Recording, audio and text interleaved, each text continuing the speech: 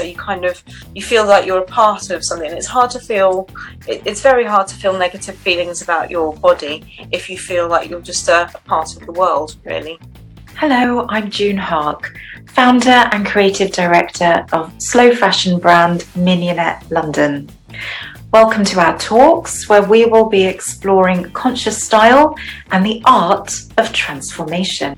So I'd love to welcome my guest today, who is a performance artist and costume designer who's performed all around the world, from Paris to Bali, for a number of shows, from things like Roberto Cavalli to Maserati, to the Royal Academy of Arts, Kensington Palace, but then also musicians such as Paul Weller and Fleetwood Mac. And for some of her performances, whether she's emerging as a swan from a Fabergé egg or dancing on points in a cloud of butterflies, she always manages to seamlessly blend the ethereal with the provocative. So who better to talk to us about the art of transformation than Vicky Butterfly? Hi, Vicky. Hi, thank you for having me. Thanks so much for coming. I'm so excited to have you. So how would you describe what you do? I just gave you a brief intro, but would you say that that's accurate, or is there something else that how you describe it? I'd say that's quite accurate. I mean, one of the reasons I work a lot in burlesque and variety and magic as well, illusion, and I suppose one of the reasons I got into that was transformation, and that was my favorite, but that was for me the key moment of any performance, but when one thing becomes another, and I think I'm very enchanted by doing it. So maybe that's what I think, when you're interested in doing something, then you can bring other people along with you. Yeah, absolutely. So I have here that you are the daughter of an Irish showgirl and an eccentric Viennese aristocrat. So with that upbringing, did you always know that this is something, one of the areas you'd probably go into? Is it something that when you were little, you found yourself performing and transforming? Well, I'd like to say it's, I mean, that's like romanticization of the truth. It's close to the truth, but not quite the truth. I did grow up in that world, and I suppose actually because of my upbringing, being a performer wasn't really something I was meant to do, but it's always been something I've been drawn towards. I've always been drawn towards kind of creating, like almost like costume as fine art, and interested in inhabiting it myself as well. So I suppose it's bringing both passions into one. Yes, well, I mean, you went to Central St Martin's in London, which, I mean, has boasted, Alexander McQueen and Stella McCartney, and all of this amazing creative talent has come from there. So what did you actually study there? Theatre design for performance, which was a course at the time that involved, it was the bridge between kind of theatrical design as was then and as no longer exists because the world's changed so much, and performance art. So it was kind of bridging both those things. And I was at a time when the old ways were going out and the new ways were coming in. So the year above me had people who were doing work like Shunt and Punch Drunk. Right. And so I think that was really while I was there was the key moment where things changed to become, I suppose, more of an immersive experience, which is generally where we are today, which is what all the other theatres are trying to replicate. Yeah.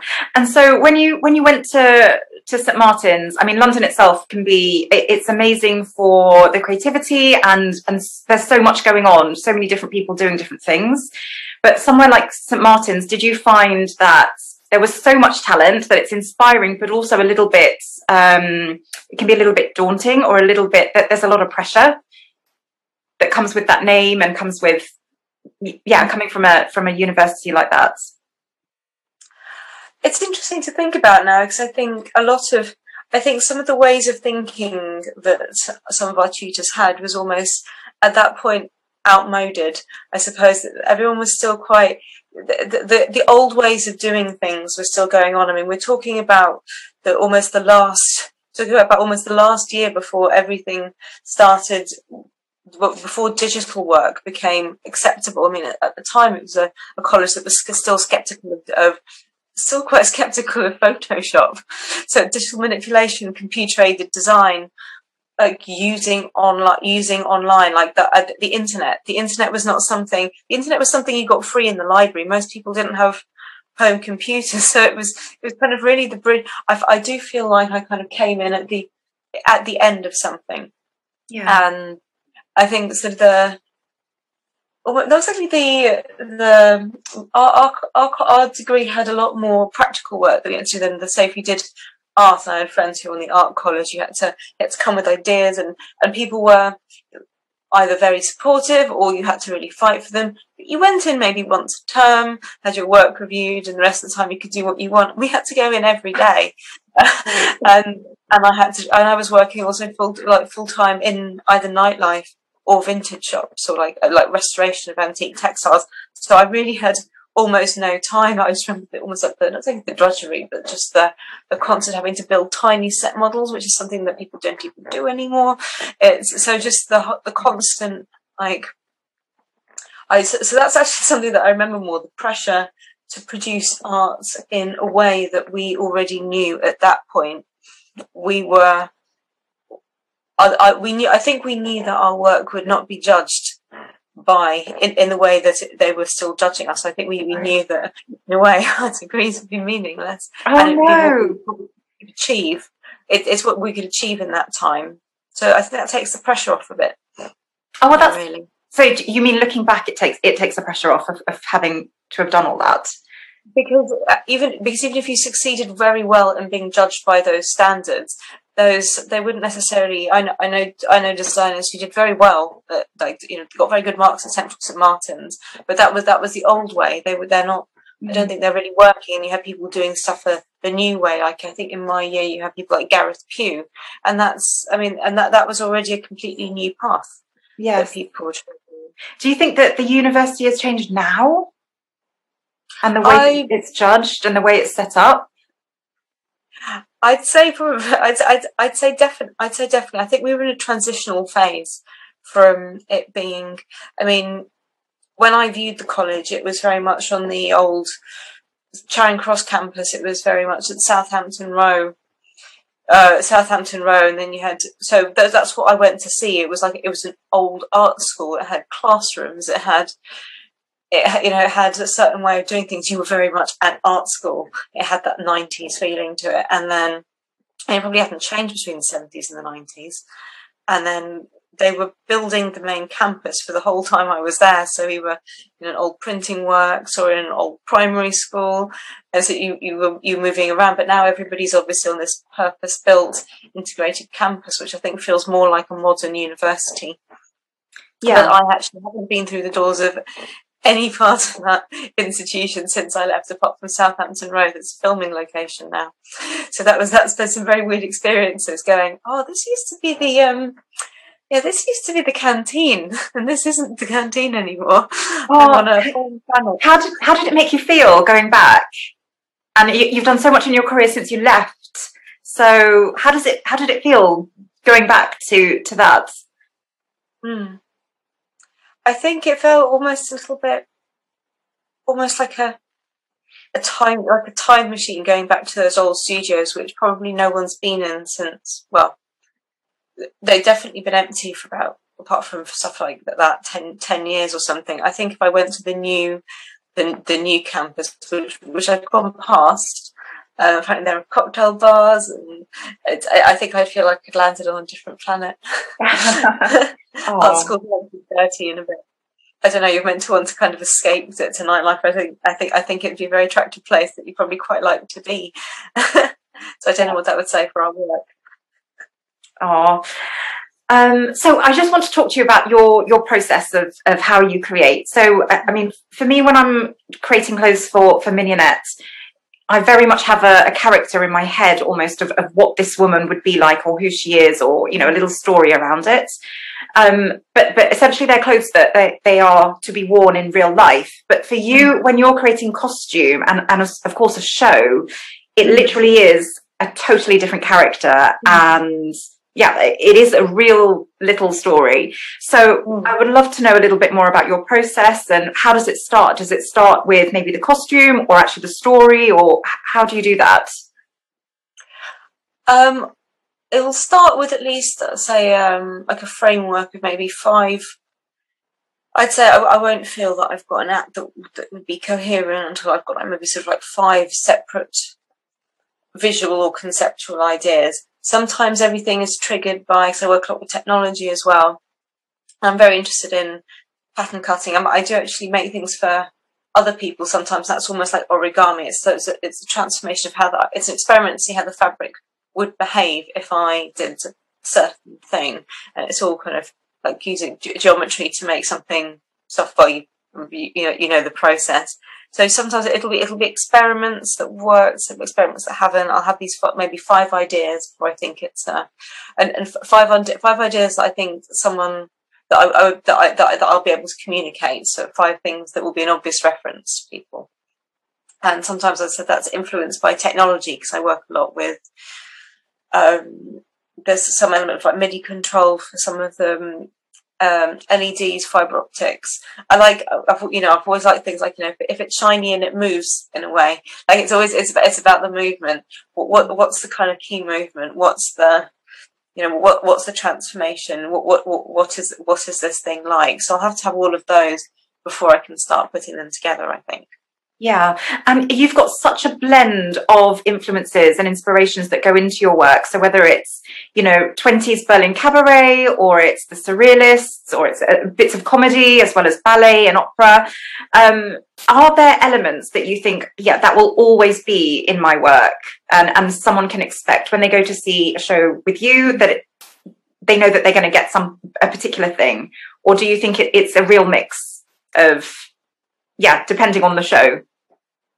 I think there's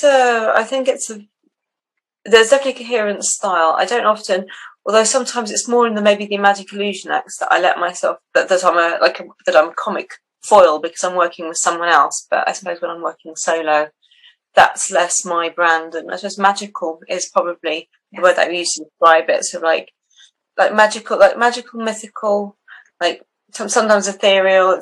As you get older, you become less ethereal. So magical, something I'm probably more comfortable with. What do you mean you become less ethereal as you become older? I suppose because heading this way in my life, you definitely become more substantial as a person than you are when you were 18. And I've been doing this it's about 18, more than 18 years now. Yeah. So I've definitely become more kind of substantial, which I think is a good thing.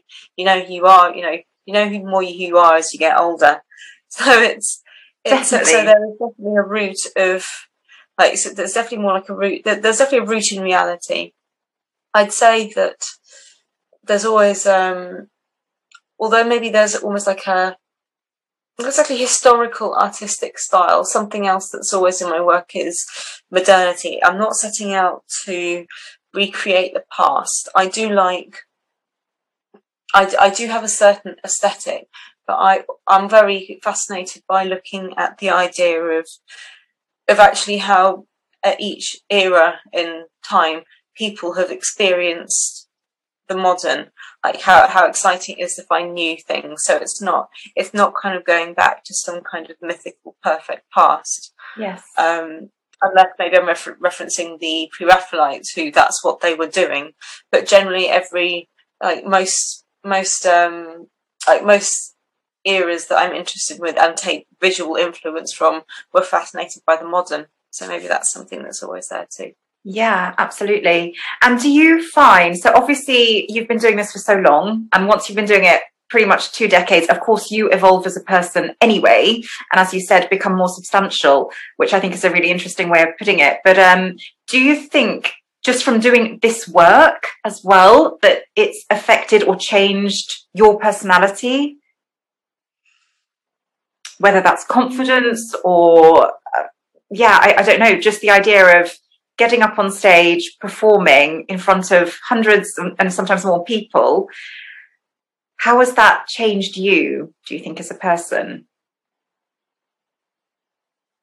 I think it's probably not so much the going on stage, the needing confidence. I think performing, I'm almost in another space, and that's something I've always found quite natural. It's the other things that come with it that I think probably changed my personality. I'm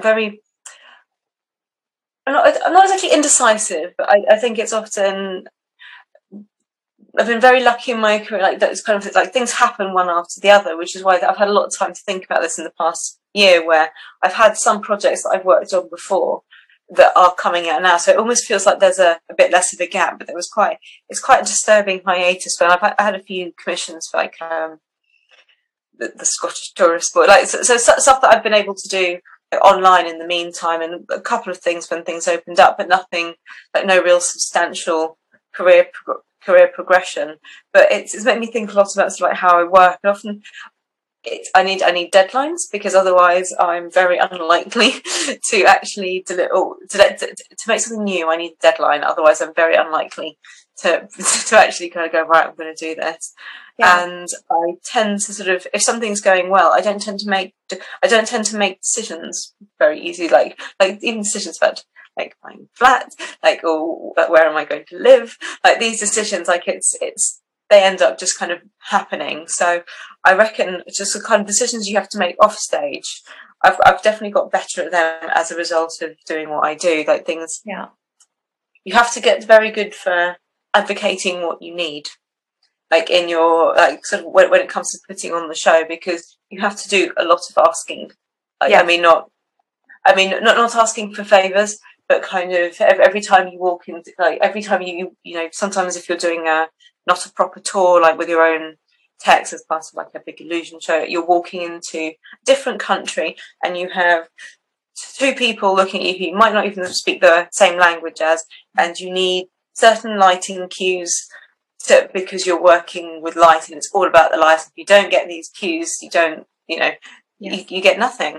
And so maybe you've got two lighting guys and someone on sound, and then you've got to kind of communicate this, and you've got to be quite as I think often as like, especially when you're writing emails, like as a woman, like I find myself to see lots of like more expression marks, because you don't want to come across, because it's difficult sometimes for people when you come across as being like, not so demanding, yes. But when you're like, this is what we need, this and this and this, because but you just have to get really good at it, and it's something that I think we're not really trained for in the workplace. We're trained to sort of do a lot more kind of accommodation, rather than we've got 10 minutes to get this done, this is what's going to happen, because if you don't do it, it's not going to be done.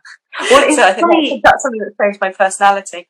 Yeah, I suppose it's funny you say this thing about when you need to be quite directive with what you need, that and I think women do it as particularly, you soften you soften the email, or you soften the way you deliver that, because you don't want to be seen as too aggressive.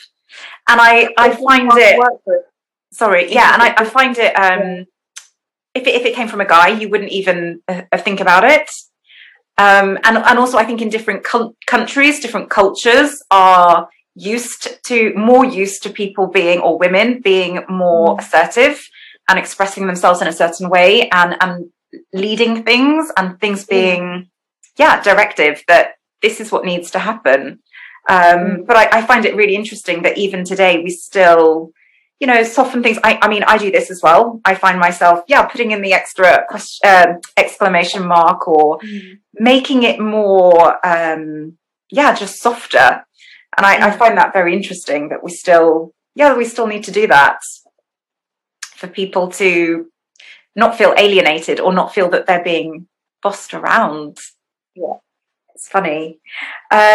So one thing I'd love to know, though, what you do is actually, it's a fantasy, I'm sure, for many people. So getting up on stage and being in this dream, but it's also, I can imagine, for lots of people, absolutely terrifying, because all eyes are on you, and there is lights on you. You're being filmed as well, and it's you, your face, your body. It's so physical. So how does it actually feel for you when you're up on that stage?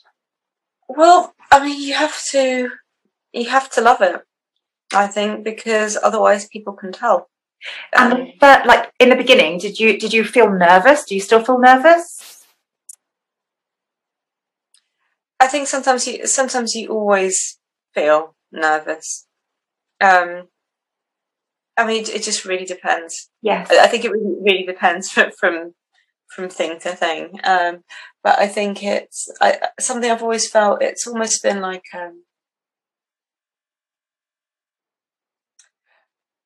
I don't know, like not particularly a private joke.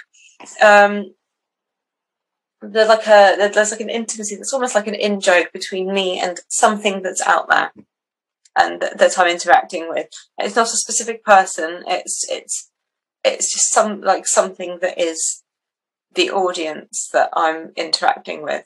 Do you mean that that's something in your head, that you create that first and then you have that while you're performing? I think it's not so much created, but it's just that I feel that I'm showing something true, but it's just something that I'm sharing with something there that's quite intangible, and the audience are kind of, if they want to, because audiences don't always want to be part of it, that they are part of it if they want. A good audience is joining in with the thing.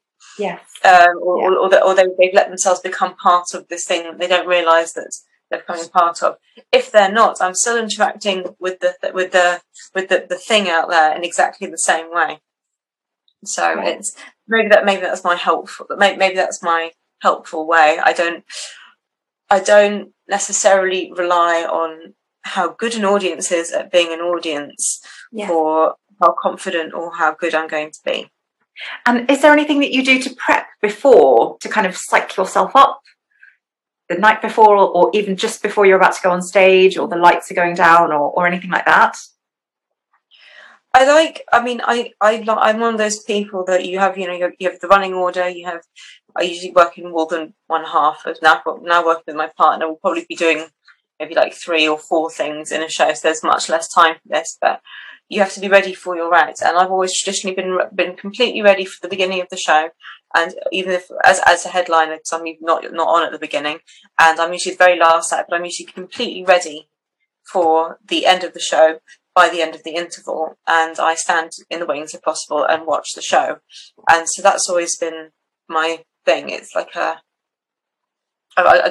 go into that space. It's a very magical space. It can be quite an emotional space sometimes. Yeah. I've been very happy in that space. Been very sad in that space. Oh, okay. What do you mean? What do you mean? What do you mean by that? Happy or sad? Because that can be quite a long time that you're waiting there in the wings.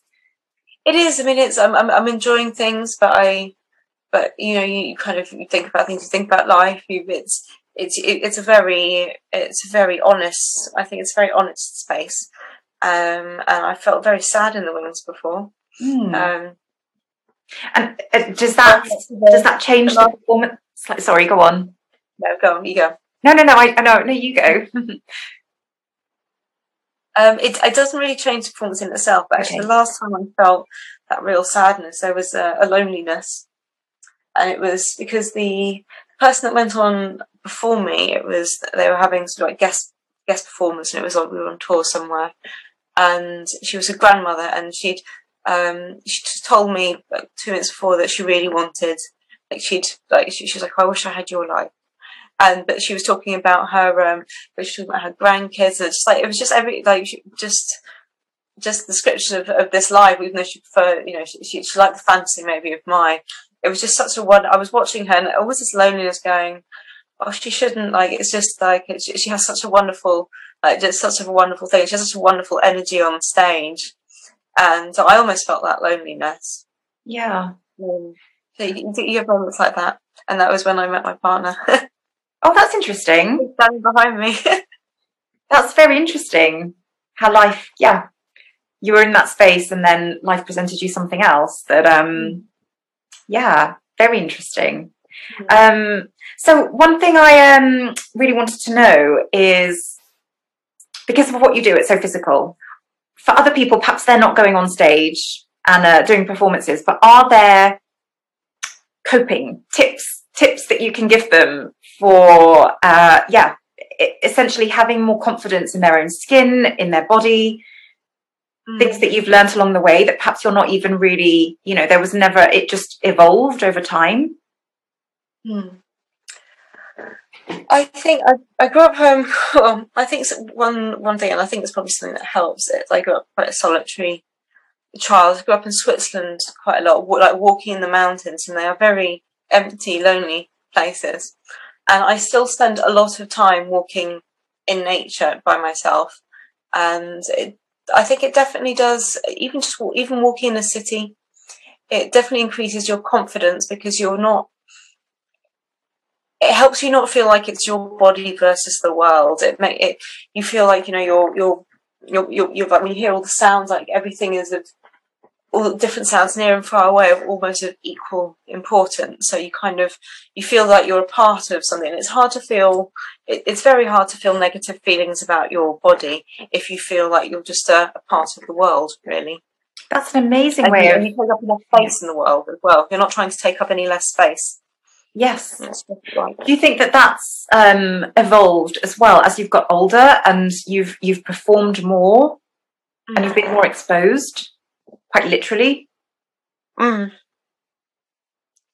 think maybe it's again, it's another part of the job. People see the part of where you're on stage and like the bits like after the show when you meet the audience, maybe, or like so all of those shows. But those little bits are a very small part of what you do in the job. A lot of it is traveling. A lot of it is being in different spaces by yourself. And just, I think people don't last very long in the job if they aren't willing to just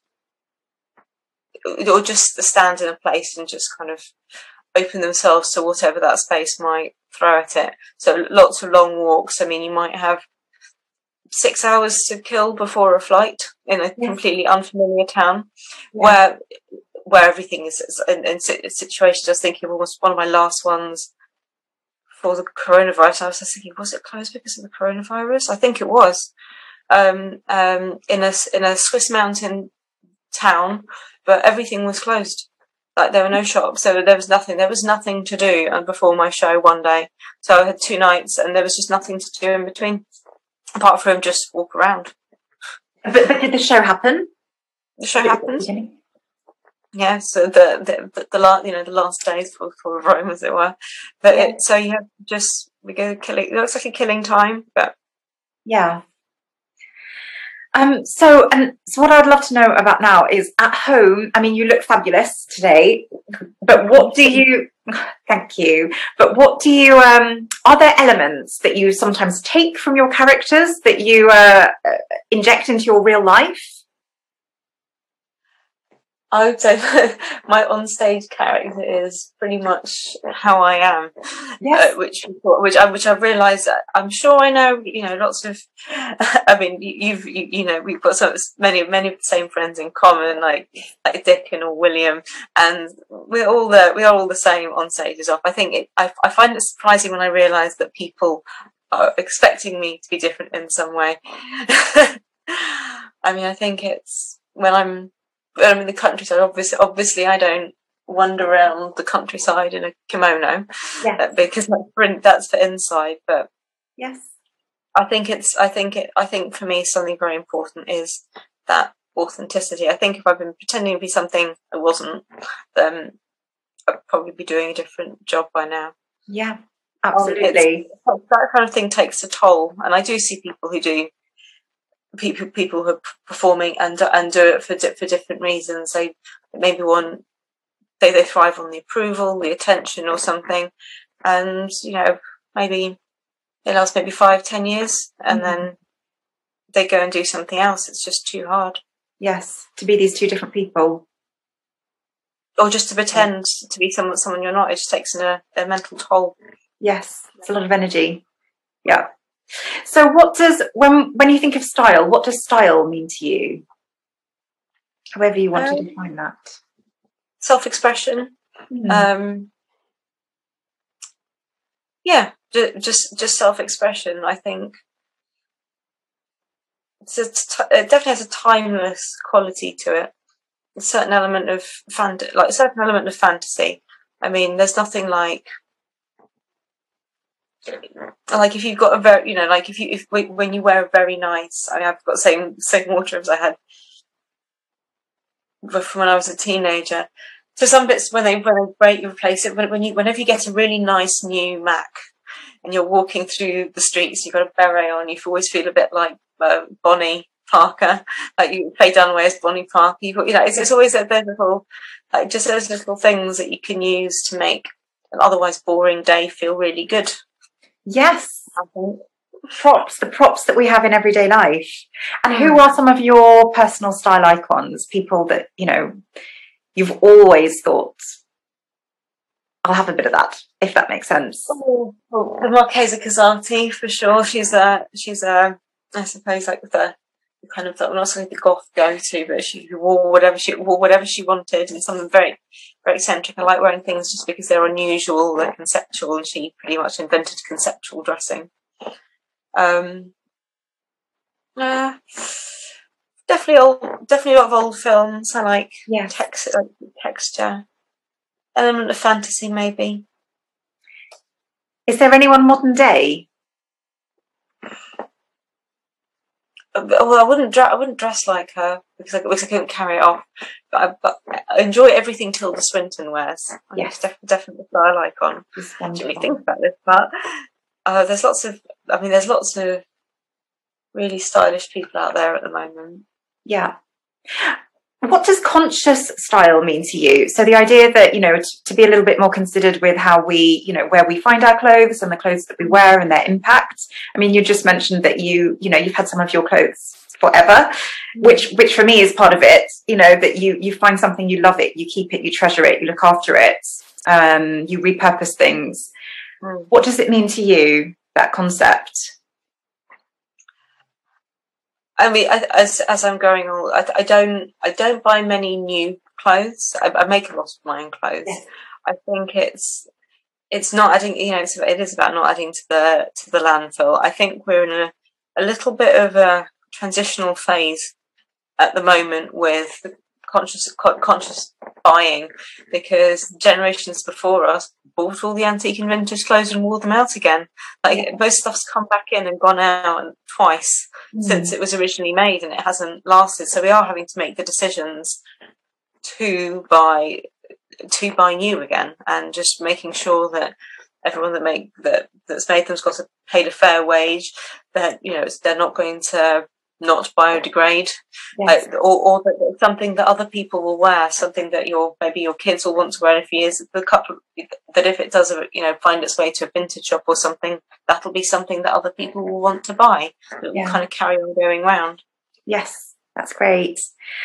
So obviously we can't not talk about the past year. We talked about it a little bit, but I think for anyone in the performing arts, it's been super challenging. But you mentioned that actually some of your projects, there were different projects that you worked on over this time. So do you think over the past year, or more than a year now, that there are things that you love working on that perhaps you've kind of dialed those up a little bit as the performing wasn't there this year, for the past year? But making more close for people. I mean, nothing grand. I was actually going to go for that properly. Then just a couple of months into the first lockdown, I had an accident and damaged my hand. Oh no! So it's performance, but I've been not completing potential performances for months now. And actually, for someone that likes getting things done and definitely rushes to get things done, I think it's probably actually not getting things done. It's probably been one of the healthier aspects to actually have to add to the draw the room full of not quite finished or trying and failing.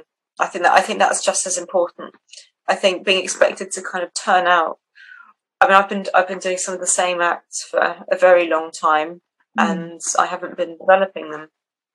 So just because I didn't need to. Yes. So did you find that this time that you actually enjoyed the downtime in a way, that it was a little bit of time to not have that pressure? I mean, it's been stressful. There's been a lot of pressure because we don't know when. Yes. We still don't really know. It's nice that this week actually it's been a lot of upturn in bookings, but I don't like to count my chickens before they hatch. Yes. Yeah. So. Do you think so? What are your plans for the future? I know it's difficult to know when, we don't know how long this will go on for, so we don't know about performances and venues and things like that. But is there something that you think, I love this and I would love to cultivate that more? Well, there's a couple of things. Well, there's an illusion tour that we've actually got the final tech rehearsals for this weekend, because over the next couple of years we will be doing that. It seems to be a big one. It seems to be a goer, so that's good. Some projects that I did before lockdown, like film projects, are actually coming out now. So it's almost, so in a way it's been like I've continued working, even though obviously we wrapped on them. Yes. It was just at a time that they've been kind of lost in post production hell for a year. So I'd like to do more of that, and fingers crossed there's a couple more projects lined up. So great. More cinema work, which would be nice, but also something to really think about was me and my partner. We've realised, he's a performer, magician, that there are so many things that we haven't done because we've been working, and it's when you think back on it, you're like, why wasn't I at this birthday party? And not a particularly big birthday party that friends have, but the one that everyone was there and that people talk about, and like what show could possibly be that important? And at the time it felt important, but we can't remember where we were, and going, well, let's just keep an eye on that. Let's not forget again.